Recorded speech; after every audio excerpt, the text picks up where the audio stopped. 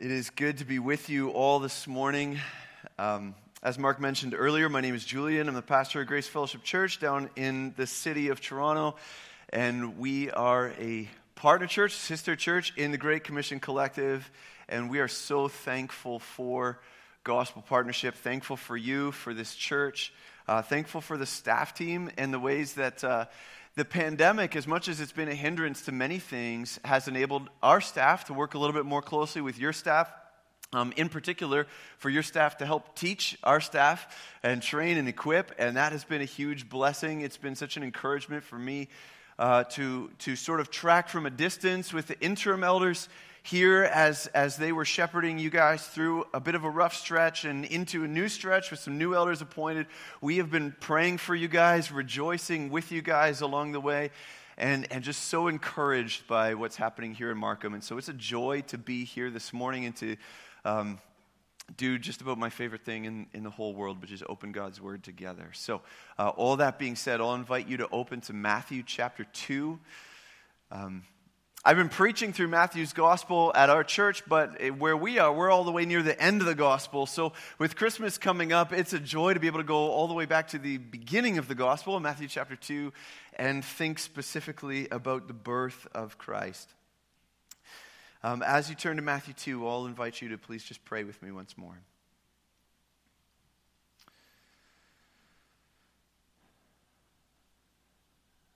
Father God, we have already heard amazing things this morning. We've sung amazing things about you.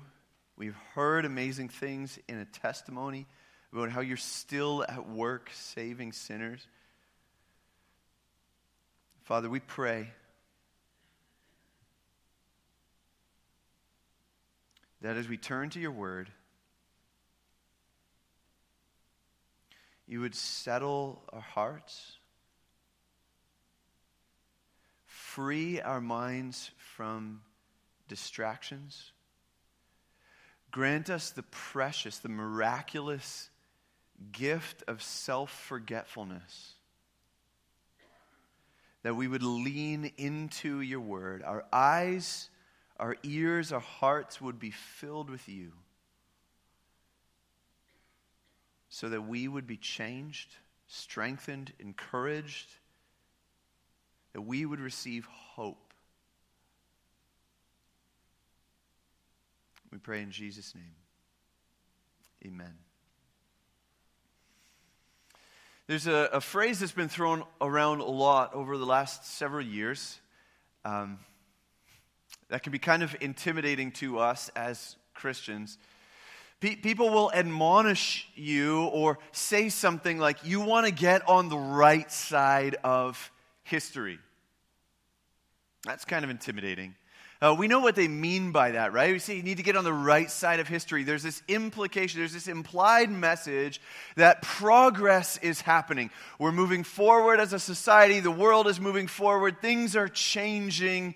The new powers that are rising up are bringing in a new, it's a revolution of values, of the way we look at the world. It's an openness to all things secular, a rejection of all things God, all things old-fashioned, a turning away from these so-called biblical values of the exclusivity of Christ and human sexuality and an old-school understanding of gender and any number of different issues that you want to identify. You just know it's all lumped in. And the messaging is, things are changing.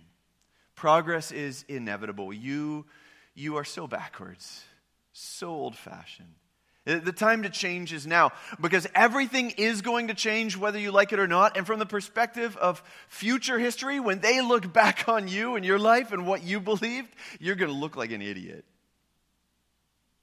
You're on the wrong side. You're on the losing side. This is a particular pinch point for us as Christians, right? Because we've got a king who teaches us authoritatively that in fact there is only one way to salvation. It's in the name of Christ.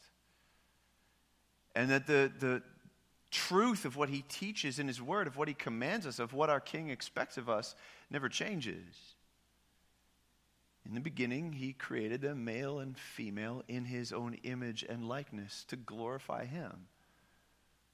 Marriage from the beginning. For this reason, a man shall leave his father and mother and hold fast to his wife, and the two shall become one flesh. From the beginning, it's been a covenantal union of one man and one woman for life. That's been God's plan, God's design. Jesus himself, the expression, the embodiment of all mercy, taught that there was salvation in no one else other than him. He alone makes the way to the Father. And on you go, and you understand that the commands of Christ, the framework that Christ lays out as king, is fundamentally incompatible with the progressive movement of our culture. So, which side is the right side of history? Where do you actually want to be? Well, for us as Christians, we know that in Jesus, God's reign, his kingdom, has come to earth, is coming to earth, and will finally and fully come. It is unstoppable. And it is actually, ironically, those who oppose him who will find themselves on the wrong side of history. Matthew wants to build this faith, this confidence into us in Matthew chapter 2. And that's what we want to have built into us this morning, is firm belief that the reign of heaven is coming to earth. This is the right side of history. First of all, Matthew's going to show us this by saying the reign of heaven comes to earth despite all opposition. Despite all opposition, no matter who stands against. See, Matthew's not going to hold out some vision for us that the reign of heaven is coming to earth and everyone just gladly accepts it. This is not the same thing as saying the reign of heaven is coming to earth without opposition. It's saying despite all opposition. It will be contested, but it will come. Look at verse 1 of Matthew chapter 2. Now, after Jesus was born in Bethlehem of Judea in the days of Herod the king. If you're an underliner or a Bible marker, you might want to mark those words, the king. That's significant. Matthew is tipping his cards for us here a little bit. He's showing us where is the conflict going to begin. It's going to begin with this reality that Herod calls himself a king. But then look at what happens. Behold, wise men from the east came to Jerusalem, saying, where is he who has been born? There's that word, King of the Jews. How many kings can there be? I don't know many kings that want to share their throne with another king, right? This is the problem. Herod sees himself as king, ruler, Lord, wants to rule here. And now here are these magi, these wise men, these astrologers, these magicians from the east, whether it's Persia or Babylonia or somewhere in the east, we're not exactly sure where. They've traveled. They've come with presumably great wealth and an entourage. And they've come into Judea, into the realm of Herod the king. They march into his courts and say, where is the one who is born king? They say, we saw his star when it rose and we've come to worship him. All of this is setting up the most fundamental conflict in the world for Herod in an extreme sense. But really for all of us, it's the question of who will be king. It's a question that determines how you're going to live today, tomorrow, how you interact with your neighbors, how you engage in your work, and what will your eternal future reality be? Who will be king? It's the most important question about us. It's the one that Adam and Eve failed when they determined that they want to determine good and evil for themselves. It's the one that we fail when we try to set up our own rules and regulations, our own way of life, figuring it out for ourselves, rather than bowing the knee to King Jesus. And the most frustrating and infuriating thing in all the world is when you are trying so hard to get something. I want the praise of people. I want the honor of people. I want the obedience of people. But then you see someone else get it. The honor, the glory, the power, the position, and someone else gets it instead of you. Oh, that's frustrating. That's exactly what happens to Herod. Herod, who sets himself up as king, Herod with all the pomp and the power and the glory, wants everybody to follow him. And then these people travel from afar, not to see him. They walk into his courts and they say, we want to see the king. And he's, hey, I'm right here. No. The one who was born, the one who's got a star, the one who even the heavens proclaim. We want to see him. Oh, that's infuriating. If that's what you're living for, and it was exactly what Herod was living for. Do you have an idea of who Herod was? I mean, we hear the name Herod in the Christmas stories and we read about it every year, but it's important to understand what kind of a guy this guy actually was. I'm going to give an extended quote here to try to give some background from New Testament scholar Don Carson. He writes this about Herod. This is helpful for us to fill in the picture. He says this: Herod was named king of Judea by the Roman Senate in 40 BC. 40 years before the new era, before the birth of Christ, give or take. By 37 BC, he had crushed, with the help of Roman forces, all opposition to his rule. So understand, the first 3 years of his reign, from 40 to 37, he's just crushing, he's wiping out all opposition. So anyone who would stand against him, anyone who could rise in his place, wiped out. And he's wise enough, he's smart enough to get the Romans on his side. So the Romans have appointed him, he's got their good graces, their additional forces, he wipes out all opposition. Carson continues, he was wealthy, politically gifted, intensely loyal, an excellent administrator, and clever enough to remain in the good graces of successive Roman emperors. That is no small feat. His famine relief was superb. His building projects, including the temple, begun in 20 BC, was admired even by his foes. But he loved power, inflicted incredibly heavy taxes on the people, and resented the fact that many Jews considered him a usurper. He was Idumean. He was not Jewish, and so the people of Judea did not like him. They didn't want him ruling over them. In his last years, so he lived up to about 4 BC. If we estimate that Jesus was born roughly in 6 BC. So this is in the last couple years of Herod's reign when Jesus is born, right as he's reaching the peak of crazy, okay? In his last years, suffering an illness that compounded his paranoia as if it wasn't bad enough before, he turned to cruelty and in fits of rage and jealousy killed close associates, his wife, and at least 2 of his sons. This is the kind of guy that you're dealing with. If you knew him, someone who is opposed, cruelly opposed to anyone who would approach his throne, which is the right side of history? What does it look like? The first 3 years, he already wiped everyone out. Ever since then, it doesn't matter who. It could be his wife, could be his sons, could be his advisors, his friends. He'll kill you. Verse 3 of Matthew 2, when Herod the king heard this, heard that this Jesus, or not Jesus, that this one was born king of the Jews, when he heard this, he was troubled. It's a bad sign. You don't want to trouble Herod. He was troubled, and all Jerusalem with him, because they know what that means when Herod gets upset. And assembling all the chief priests and the scribes of the people, he inquired of them where the Christ was to be born. They told him, in Bethlehem of Judea, for so it was written by the prophet. And they quote from Micah chapter 5. Now this is important for us to realize, to get our heads around for a minute. Herod actually believed that the scriptures were telling the truth. It's possible for you to believe that the Bible contains truth, but for your heart still to be hostile to God.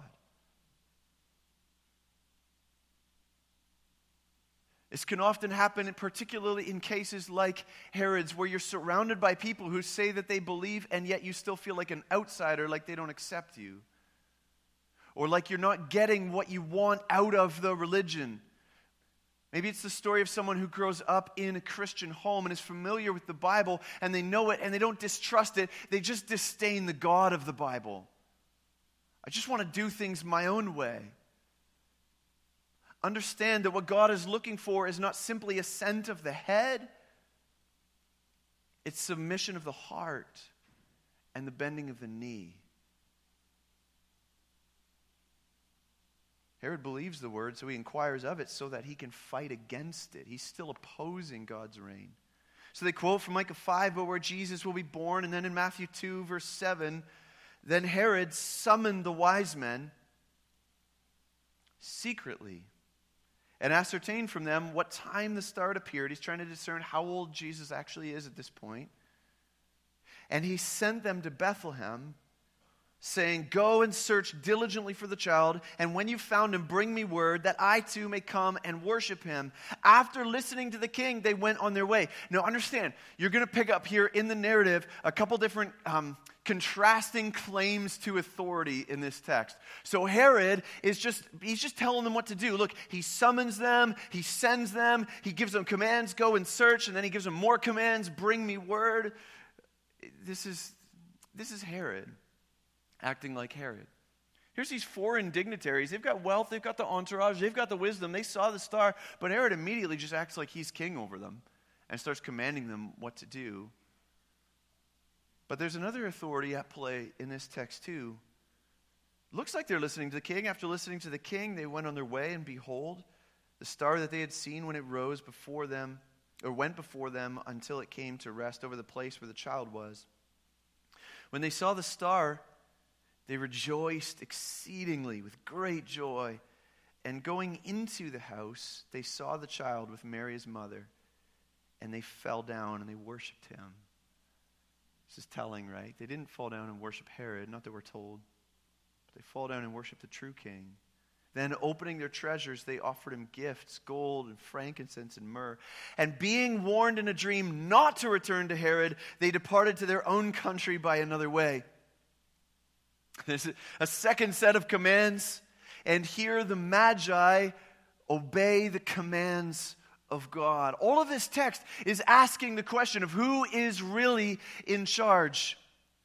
Who's the one who prophesied hundreds of years ago in Micah that the Messiah would be born in Bethlehem? And who's the one who actually brought this birth to pass, just like he said he would? Who's the one who caused the star to rise so that they would see it? And who's the one who caused the star seemingly to disappear so that they had to go and find Herod and ask him about the king? And who's the one who caused the star to reappear so that they saw it and they rejoiced and they followed it? And who's the one who warned them in a dream so that they obeyed?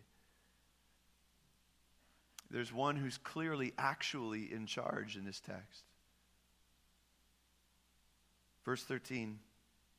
Now when the Magi had departed, behold, an angel of the Lord appeared to Joseph in a dream. Here's some more commands.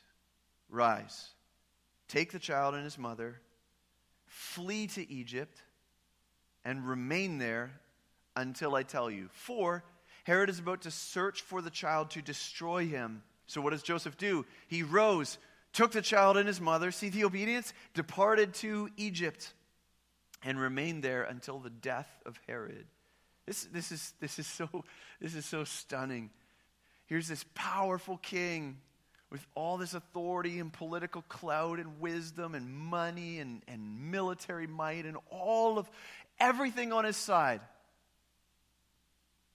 Can't command the obedience of the Magi. Can't even command the obedience of this poor Jewish family because they fear God. This powerful king sitting on a throne can't find a baby laid in a manger. Who's in charge? And who dies? Verse 15 again. They remained there until the death of Herod. Herod wants the baby dead. He's willing to kill. But in the end, there's only one who dies. It's Herod. It gets even better. See, this text is showing us God doesn't simply reign over Herod. He reigns over history. This was to fulfill, Matthew said, what the Lord had spoken by the prophet, out of Egypt I called my son. This is reminding us of the history of God's people. When my son, that was what God called the people, Israel, my firstborn son. And he said, let my firstborn son go. Do you remember why he had to say that? It's because God's people were opposed. They were enslaved. They were trapped by a wicked king. A power-hungry, megalomaniacal king in Egypt who would not acknowledge God or let his people go. That's a pattern, right? Pharaoh with all the power, Pharaoh refusing to bend the knee to God, Pharaoh who kept hardening his heart to God and establishing himself as king instead, Pharaoh who only when he was at the bottom of the Red Sea would understand that he was on the wrong side of history. This is a pattern. It's the pattern of Micah 5 as well. If we had time, we could go back and look in Micah 5, the verse that's quoted here to say where the Messiah is going to be born. In the context, it's all about the opposition of the foreign nations who are oppressing God's people, and they're taking them captive into Assyria, into a foreign land. But what's going to happen? God's going to cause a Messiah, a Christ, to be born to deliver his people despite all the opposition of the nations. That's what this Christ is born to do. I trust that you're not a gambler, and I hope especially you don't bet on boxing, because boxing is gross. But if you were going to bet on a boxing match, and you showed up halfway through, and for some reason you were still allowed to place bets, and you looked, and one of the boxers was like, he's got all the energy, he's dancing around, he's got the fast feet and the fast hands, and the other guy's like bloodied, and he's weak, and he's broken, he's clearly losing. I think I know who you would probably, if you're wise, probably lay your money on. Unless you've seen the Rocky movies. And by like Rocky 16 or 17, you know the plot, right? He's got to get beat up for a while before he can win. See, Sylvester Stallone was on to something. You can repeat plot lines. That's okay. He's taken a page out of God's book. This is the pattern. There is all kinds of opposition. The world does its worst with all its might, with all its strength, with all its power.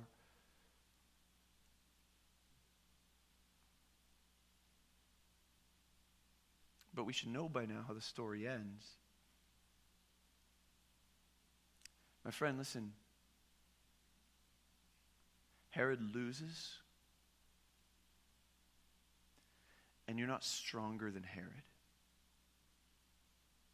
You're not greater than Pharaoh. And here's the thing, Herod and Pharaoh are not even the greatest enemies that Jesus is going to face. It's not the worst opposition that's going to come against him. In just 30 years' time, the Jewish leaders together with the leaders of the nations, the Romans, will conspire together against the Lord and against his anointed, and they will put him to death. And the last enemy, the greatest enemy, death itself, with all of its power, with all of its might, will come against him, and he will suffer and die. But the last enemy, the greatest enemy, will fall when Jesus rises again on the third day, because his kingdom is coming to earth no matter what. Despite all opposition, he reigns. The one you are resisting is the one who has already written history. Do not resist him. You know how the story ends. His kingdom is coming. If he can't be stopped by Herod or by death, he will not. He will not vacate his throne for you. His kingdom is coming despite all opposition. Matthew doesn't want to stop there because you could acknowledge again with mental assent, okay, what you're saying sounds like it could be true. I could conceive of that theoretically, but I just don't see it. It's not what appears to be true in the world around me. And that's why Matthew says this. Secondly, the reign of heaven comes to earth despite all appearances. It's a very similar thought, but there's an important shift. What does it look like is happening around you? Does it really look like the kingdom of heaven is coming? Verse 16, then Herod, when he saw that he'd been tricked by the wise men, he became furious. So when it looks like the good guys might be winning, he becomes furious, and he sent and killed all the male children in Bethlehem and in all that region who were 2 years old or under, according to the time that he had ascertained from the wise men. Then was fulfilled what was spoken by the prophet Jeremiah. A voice was heard in Ramah, weeping and loud lamentation, Rachel weeping for her children. She refused to be comforted because they are no more. What does it look like is happening here? This supposed king, the one who's been born miraculously, he's on the run with his family. They're running for their lives. And there's one who actually has great power, it seems, who is slaughtering children at will. In the town of Bethlehem, it's estimated that there were, at this point in history, somewhere between 300 and 1,000 people. It's a really small town. So with a number in that range, it's estimated that there's roughly between 10 to 30 boys in Bethlehem who would have been 2 years old and under. So that's helpful for me, because sometimes as a child, when I picture the Christmas narrative and Herod wiping out the children, I'm picturing like thousands of babies being wiped out. That's not the picture. It's somewhere between 10 to 30 boys in Bethlehem who are being put to death. But what does that do to you if you're a town, if you're a town of 300 to 1,000 people, and then 10 to 30 of your infants and toddlers are killed? Like, everyone knows someone. It's not like this is a suffering that's off in the distance, remote, removed somewhere. You all know, if it wasn't your family, it was your neighbor's family. Everyone lost a son. Everybody remembers the day that the soldiers came to town and tragedy struck and bloodshed, unimaginable bloodshed, came to your peaceful village. It looks like the wrong side is winning. It does not look like Jesus' side, the right is the right side of history. It doesn't look like the kingdom of heaven is coming. Verse 19.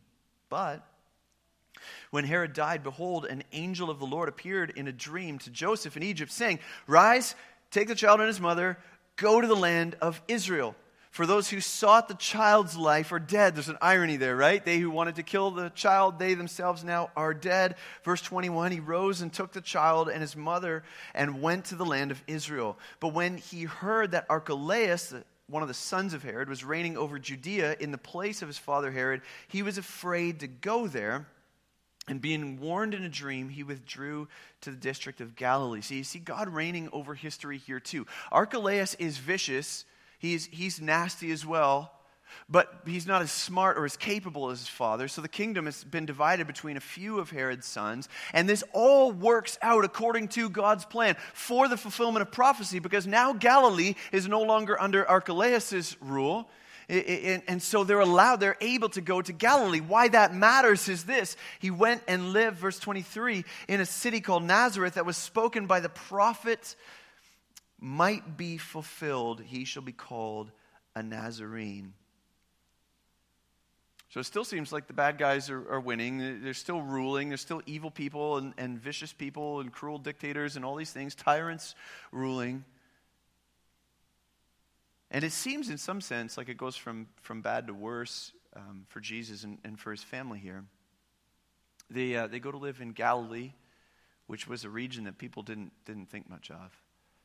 And in particular, Nazareth, which is like, I mean, people felt about Nazareth like back then, like Markham people feel about Toronto now. Like, it's like, what? Like, nothing good. Like, why is it even there? Like, that's where I don't know, the filthy, the unclean lived or something. Like, so in the Gospels, you pick this up in the Gospels. In John chapter 1, when Nathanael hears that the Messiah, hey, we think we found the Messiah, and they tell him, come, it's Jesus of Nazareth. And Nathanael said to them, can anything good come out of Nazareth?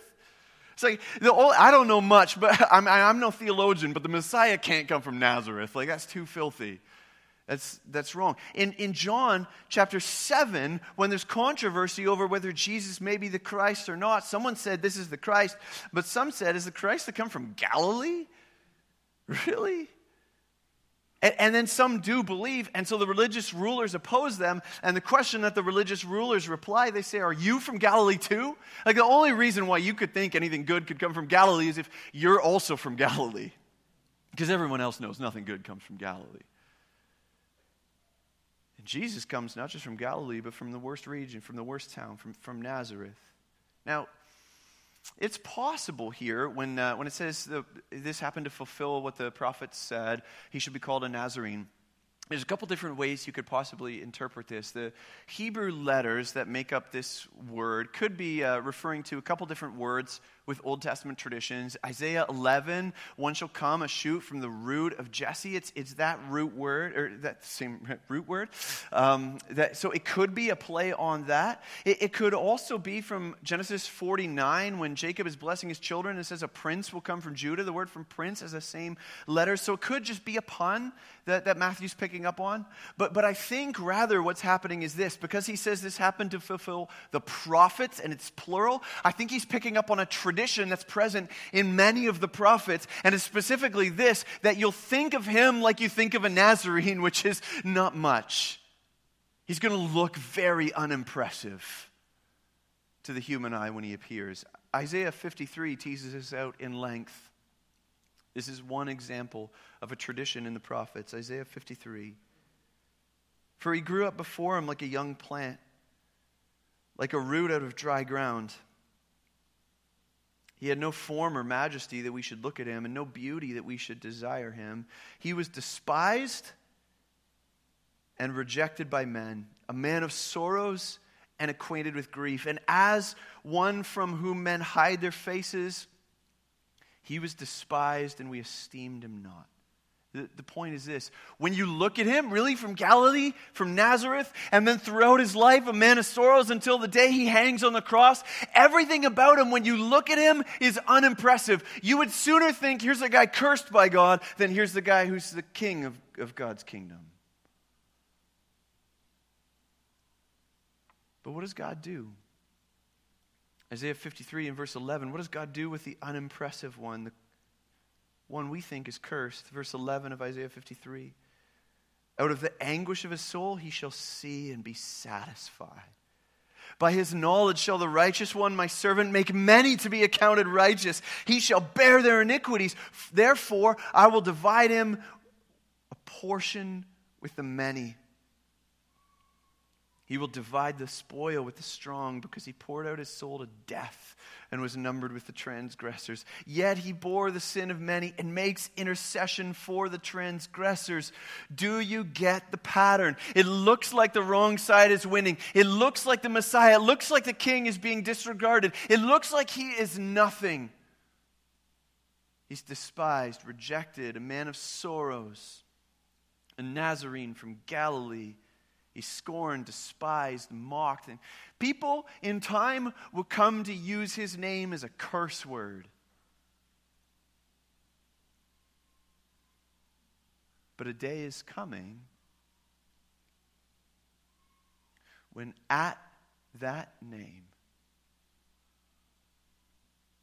every knee will bow in heaven and on earth and under the earth, and every tongue confess that Jesus Christ is Lord, on the right side of history.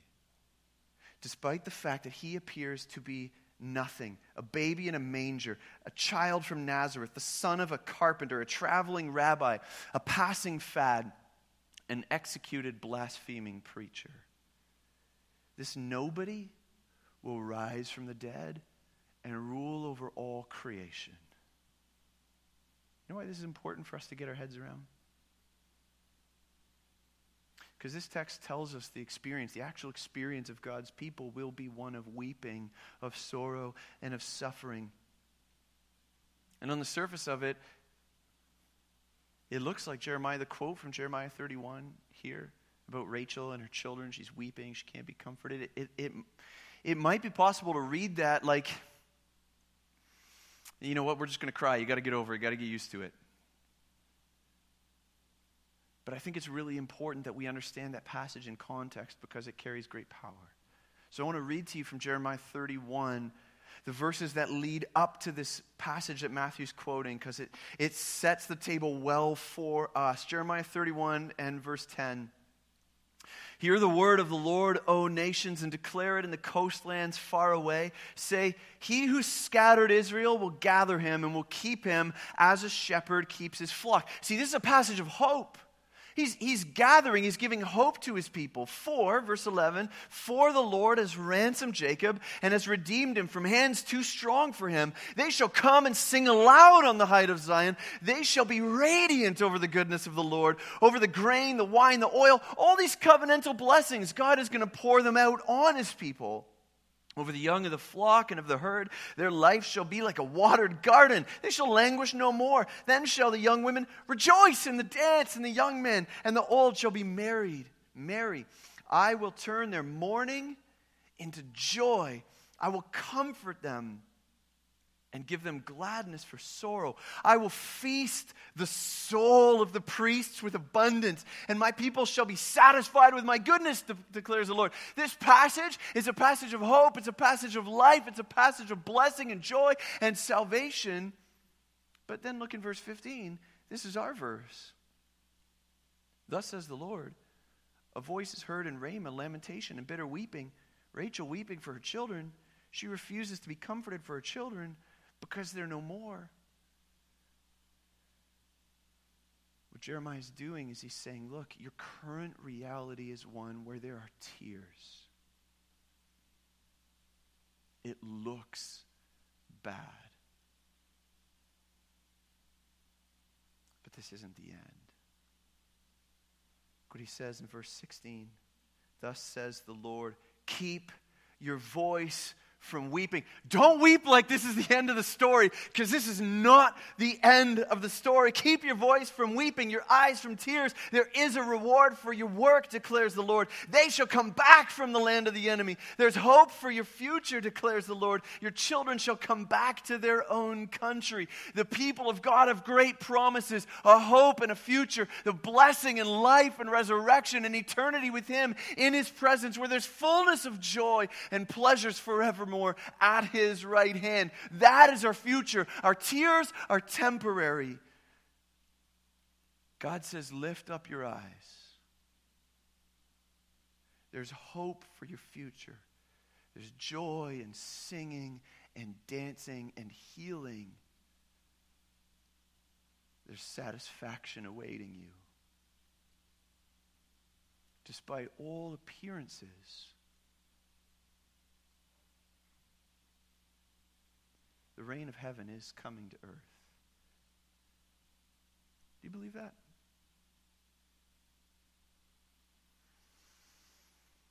Like, actually? Because it's been a hard couple of years, right? I've had some tears. Feels like society just feels like it's falling apart. There's just divisions all over the place. Feels like all kinds of weird things are happening politically.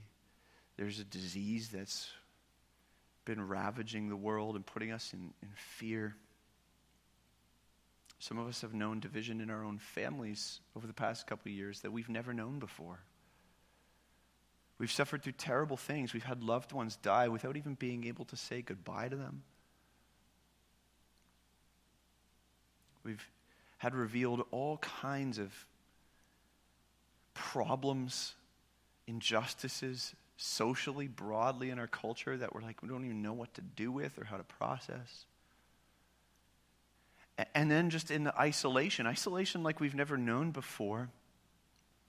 All the internal mental health issues, suicide is on the rise. Our churches, I mean, I'm not just saying this about you guys, I'm saying this about us and all the churches I know. There's just turmoil, there's unrest. There have been battle lines drawn up in weird places that we couldn't have anticipated. There have been people who've left that we loved and we didn't want them to leave. That's all kind of going on, and at the same time, you read the news globally. You look at what's happening politically in Canada, it seems like opposition is mounting once again against the church, against the kingdom. This Christmas, Do you actually believe in the midst of all of that, that despite all appearances, the kingdom of heaven is coming to earth? Whether you believe that comes back to how you answer this question. Do you believe that this baby, born in a manger, chased from one country to another, will one day rule the globe? Do you believe that the Nazarene will be honored and glorified? That the one who is crucified will come again as king? To swear allegiance to this king, despite all appearances and opposition, no matter what forces amount against you, is to put yourself on the right side of history. Does that give you hope this Christmas? Not just in your happiness, but in the midst of your heartbreak. Do you believe it sufficiently that this is objectively true, that the kingdom is coming? Do you believe it sufficiently to have joy this Christmas, despite the sorrow in your life and in the world around you? If you are not sure where you stand with this king, can I admonish you? Get right with him, and you will find yourself on the right side of history. If he is your king, if he is your savior, if you've put your trust in him, my friends, despite all opposition, despite all appearances, you have cause to rejoice. Because the one who suffered for us and suffered for our sins is coming again. And he will reign on the right side of history forever and ever. Let's pray. Father God, our heart's desire is that we would see Jesus rightly, that we would worship him truly, that you, our triune God, would receive all honor and all glory and all praise. We believe that your reign is coming. It's here. One day it will come fully. We look forward to that day. We pray, Father, that you, in your mercy,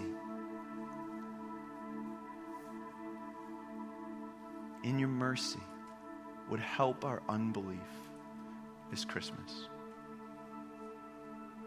Help us now, right now, to proclaim the reign of the one who is coming.